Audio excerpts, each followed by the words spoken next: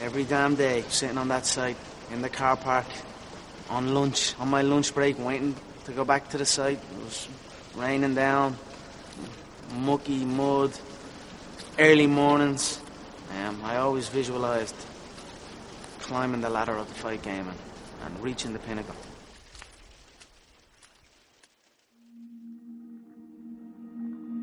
I'm just a kid that defied the odds.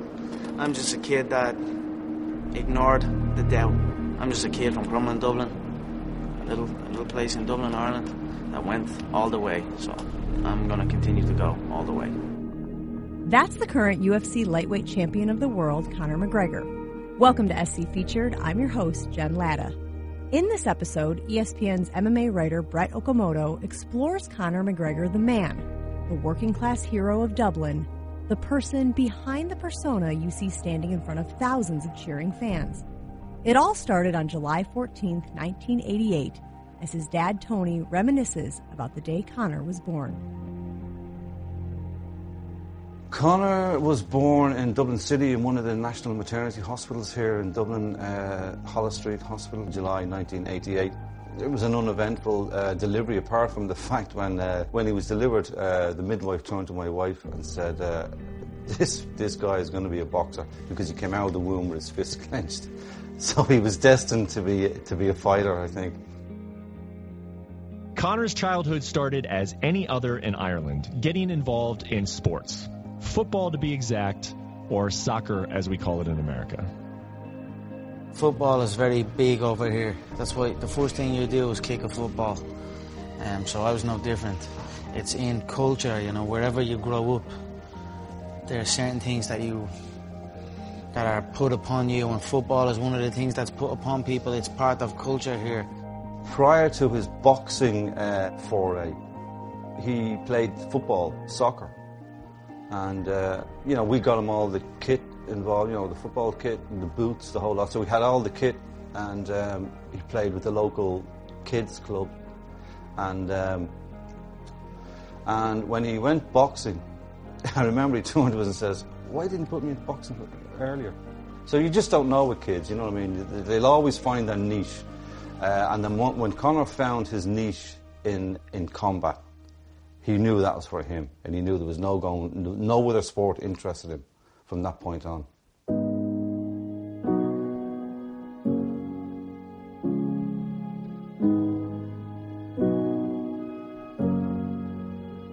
Boxing was his first sporting discipline. So he started boxing maybe, wasn't too young, it would have been sort of double digits, like 10, 11, when he went to the boxing gym. He would have fallen under the tutelage of Phil Sutcliffe. Phil is renowned. He's a renowned boxing coach. He has decades of experience in coaching. He's an amateur boxing champion himself. So he would have come under Phil's tutelage in the Crumlin Boxing Club. I had many fights growing up, as most young boys do from where I'm from and around this area. Get into fights. I don't know which one. I won some and I lost some. Probably equal amounts of wins and equal amounts of losses. The Dublin neighborhood of Crumlin is gritty, with pockets of gang and drug violence. It can be a tough town where you have to be able to fight. And Conor knew when he had to fight.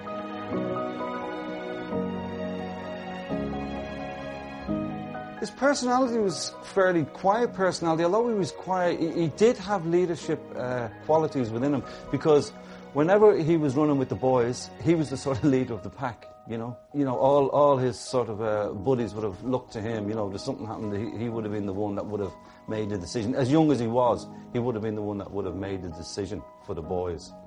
Like, let's get the hell out of here, or let's hold our ground.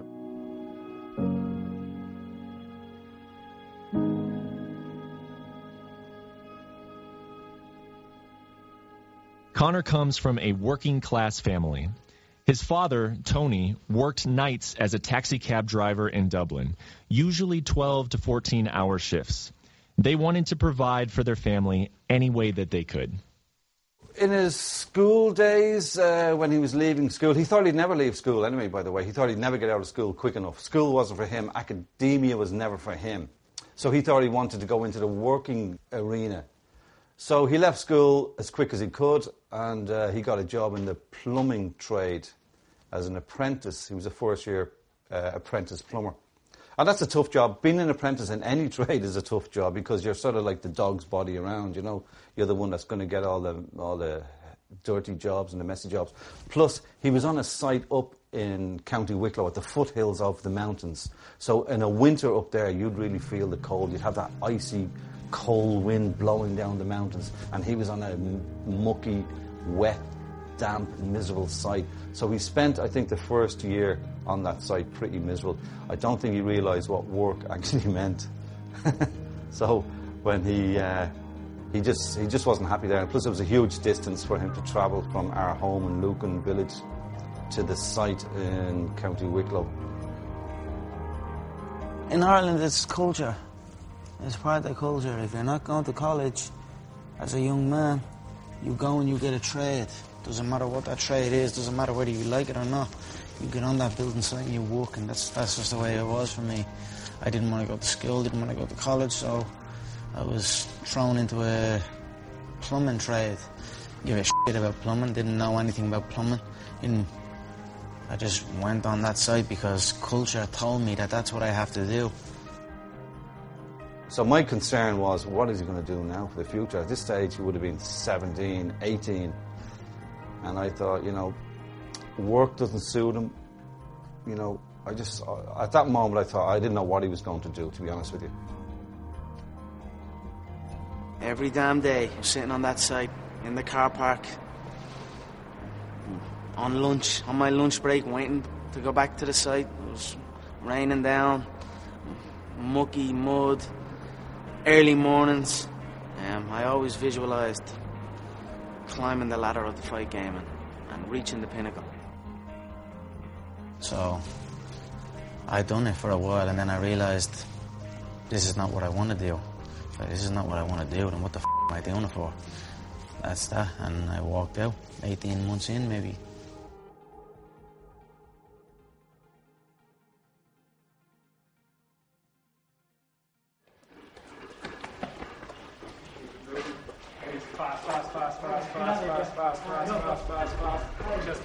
Chest up, come on. Fast. Grow up where I'm from, you must learn how to defend yourself as a young man, yes. So that is originally why I got into into combat sport. It's why most young boys get into combat sport, is to be able to defend themselves. That, or they were born into it, their father does it. But if their father does it, it was probably reason one why he got into it, to defend himself. So I was no different. I got into it to learn how to fight. That's why I walked into my first combat gym. After Conor walked away from his plumbing apprenticeship, he devoted himself to the fight game.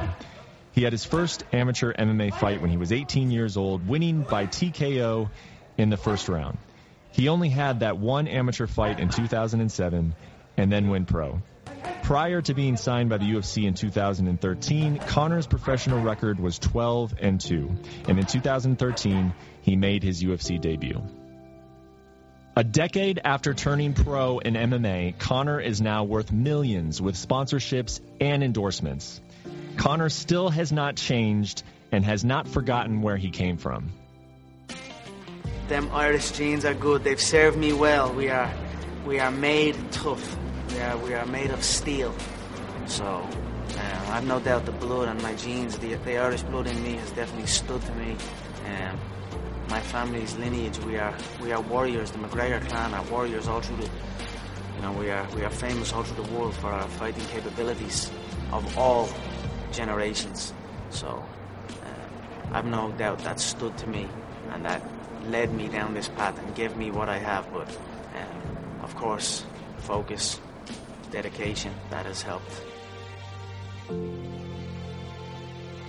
When we come back, you'll hear from ESPN senior writer Wright Thompson, who recently spent time with Conor and traveled to Crumlin while working on a story for ESPN.com and ESPN the magazine. But first, if you're listening in Apple Podcasts, leave us a rating and a review. If you like what you hear, make sure you're subscribed so we're easy to find next time. And if you subscribe in the ESPN app, we can send you an alert whenever we have a new episode. We'll be back in just a moment.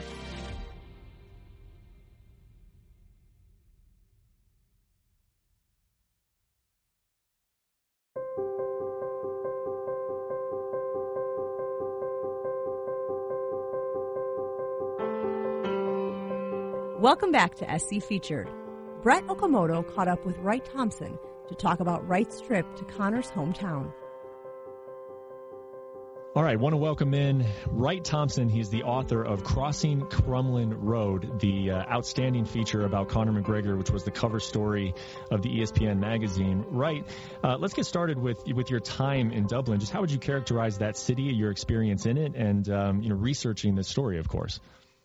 Well, part of Dublin, the part that I'd seen before, is beautiful and lovely, and I can't wait to go back to. The part where Conor McGregor is from is a neighborhood called Crumlin, which, most importantly for our discussion here, has been the neighborhood where much of the two biggest feuds in gangland Dublin over the last 17 years have been started, incubated, continued, whatever the word you want to use. And so Conor grew up training in the boxing club with a lot of people who would later become known to people all over the city for their involvement in Dublin's growing, gangland issue. So it is a tough neighborhood. It's a neighborhood that Phil Sutcliffe, the boxing coach at the Crumlin Boxing Club where Conor first started to train, he grew up in the next neighborhood over, which is called Drimna, and he described as a kid having to fight his way across the Crumlin Road until he just beat up enough people that they stopped messing with him so he could just go and train at this other boxing club.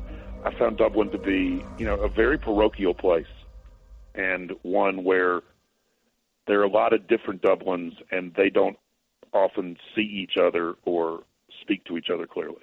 Basically, I went around with a bunch of people who were from there who made introductions, who told me about their lives, and so the only way to really get to know a neighborhood is to spend time in it with people who were from there as they describe what their experience was. Right. What can you tell us about just the average person living in Crumlin? Look, it's hard to say this is the sort of archetype of Crumlin. Certainly, it's a blue-collar neighborhood. Certainly, Conor's family and his friends are very typical of the place. His dad worked in a factory. His dad drove a taxi. When Conor started working, he started working as a plumber. And if he wouldn't have been a mixed martial artist and he would have stayed a plumber, he would have lived the rest of his life either in Crumlin or someplace like it. It's also very interesting that his family moved out of there, and one of the reasons, according to people we talked to, was to give Conor some distance from the gang culture and the drug culture that was such a part of his daily life. What is Crumlin's feeling towards Conor? Is his photo in every single window? No, it's much more low key and sort of less movie-ish than that. But he is beloved in working class Dublin. That's full stop.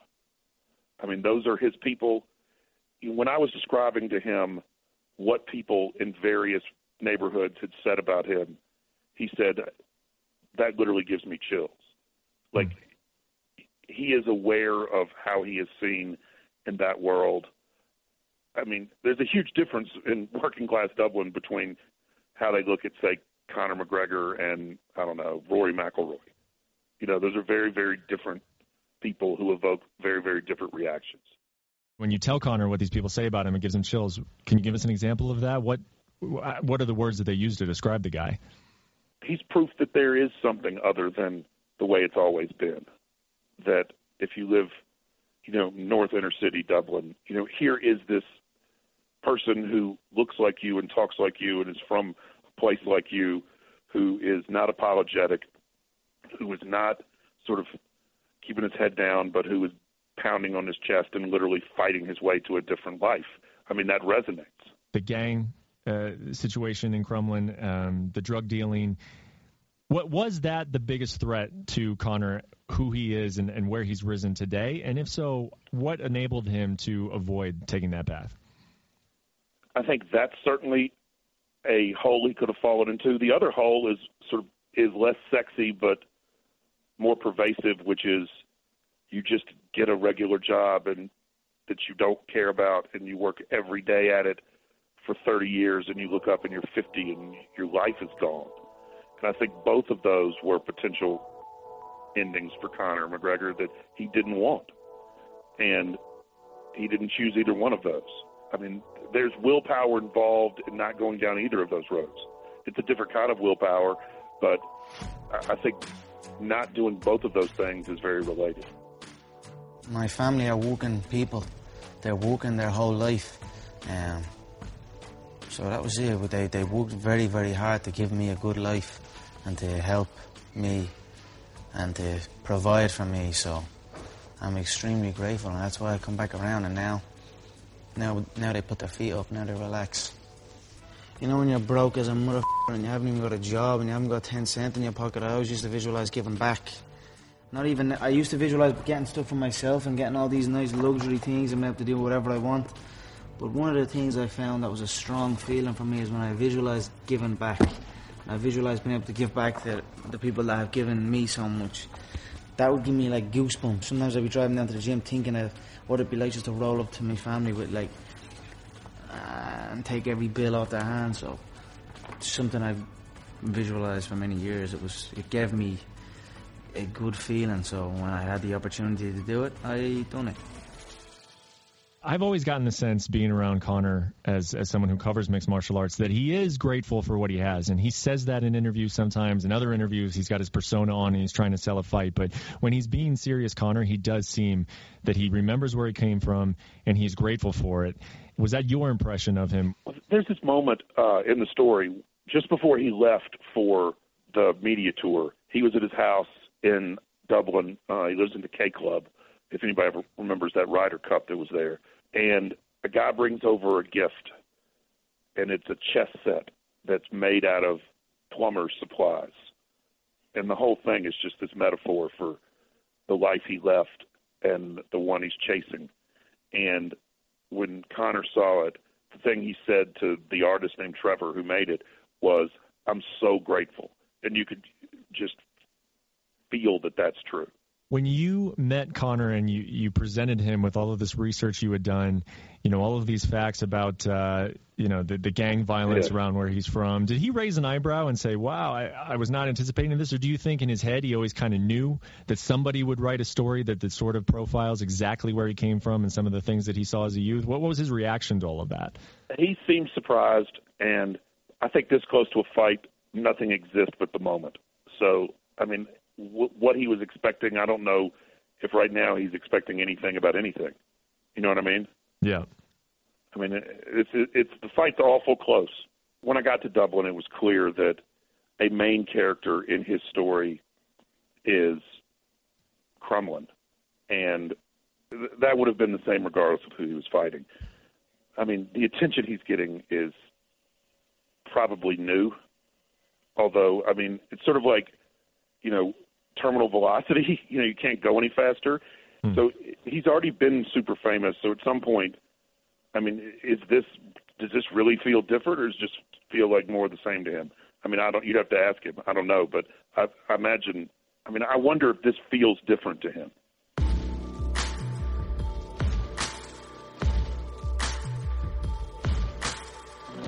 I am who I am at different times. I am human. Everyone's different around in different situations, so it's no act. There's no act here. I just am who I am in different... If I'm surrounded by a different environment, if a guy I'm supposed to fight is right there, it brings out different emotions. So I just react how I react and trust that is who I am at that moment, Did you get the perception from him that he truly believes he can win this fight, that he will win this fight? Yes, I absolutely think he thinks that. I mean, you've been around him. It's hard to quantify, but there is this very real, palpable confidence that just sort of rolls off of him. Like, if I were super hippie and, went to Sedona and believed in crystals and shit, you would say he had an aura, Yeah. Like, there's a life force at work there. That's really clear. Was there ever a moment during all this when you were talking to someone, regardless of who it was, and said, "Oh wow, this is fantastic stuff"? I'm sure there was a lot of it because the piece is full of moments like this. But was there one that stuck out where you said, there's this great moment where I'm over near Sheriff Street in North Dublin, and all these guys are describing how Conor made a wrong turn on their street, and it's a dead-end street, and he drove past them, and they all got out in the middle of the street, and then Conor comes flying ass back down the road, and they're jumping all out of the way, and they were all like, oh, man, they all had their phones out. Like, they just wanted to take his picture, and it really speaks to, like we were talking about earlier, the working-class hero in a working-class city. Everybody is just, it's like seeing Santa Claus. Right, during your time with Conor, or perhaps during your conversations with those who knew him well, does he have a soft spot? What is his soft spot if he has one? Well, if you see the picture of him and that little boy, that's clearly it. I mean, he clearly adores Conor Jr. And I mean, I don't think that makes him unusual. I think every father would say that. But I'd have to say, hearing the way his voice changes when he talks about the life he wants for his son, it certainly hit my soft spot. Right. Thank you so much for the time. It was a phenomenal piece. I would encourage any of the listeners out there who haven't seen it, go pick up an issue of the ESPN Mag. Right. Thank you so much. Oh, anytime. And I'll see you next time in Las Vegas. We'll go to the Italian American Club and burn it down. There he is, the one and only Wright Thompson joining SC Featured. Thanks again, Wright. Thanks, guys.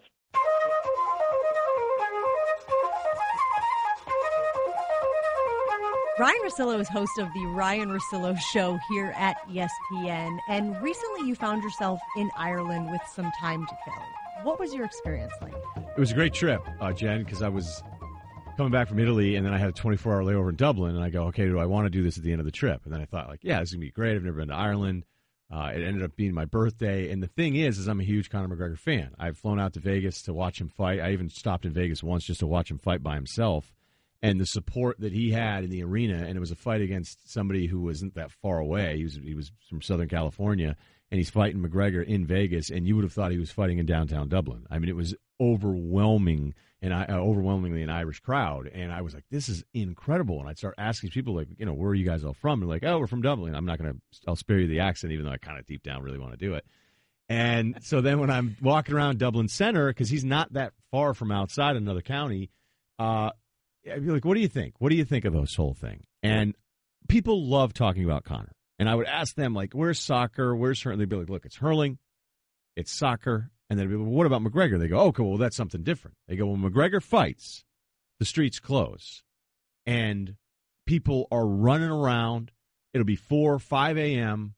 And, like, the city, absolutely, Ireland, completely stops. So you want to talk long-term in the team sports and the stuff that people from Ireland love, that's fine. But right now, McGregor, as you'd expect, is that guy, and everybody you run into has their McGregor encounter, their story, maybe overselling how close they actually are as a friend of the guy. Of course, that always happens. But how do you explain, or how did they explain, why he's so beloved? One of my cab drivers, all right, so I was in the cab, and I go, I just wanted to ask everybody about McGregor. And I asked the guy, I go, hey, what do you think? And it was great, too, because he was just, I go, what do you think? Do you think he can beat Mayweather? And he's like, it's the longest pause ever. And he goes, I don't. And I'm like, okay. I'm like, because I was afraid when I got over there that everybody was just going to say, oh, McGregor's got him. He's going to beat him. I'm like, this isn't exactly easy. And I said, well, what do you think of the whole thing? He goes, he says, I love him because I love Conor McGregor. He goes, he's mates with my nephew. He goes, he was an apprentice plumber.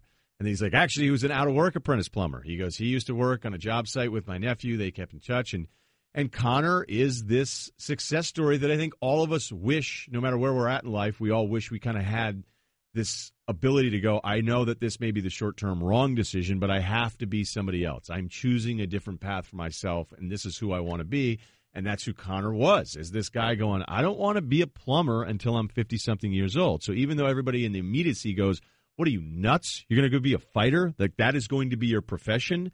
And then it turns into this, that he was picking up a welfare check not that far removed from his first ever professional fight, that he's even referenced this. Like, that is that fighting spirit, that us against the world spirit that the island Ireland. Like when you look at Irish history, like I think that's why they look at him and being like, this guy completely symbolizes the fight that we feel like we've always been in if you're a person from Ireland.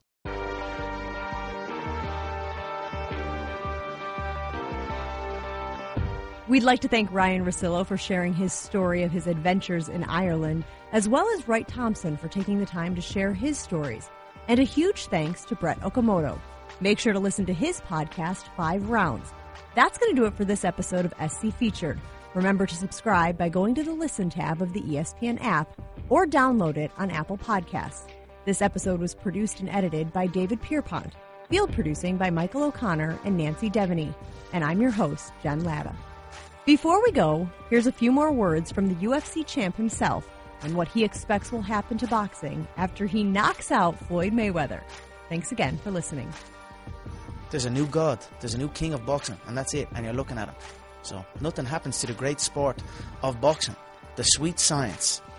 It's simply a new man that people will study and learn from, and that will carry the torch, and that's it.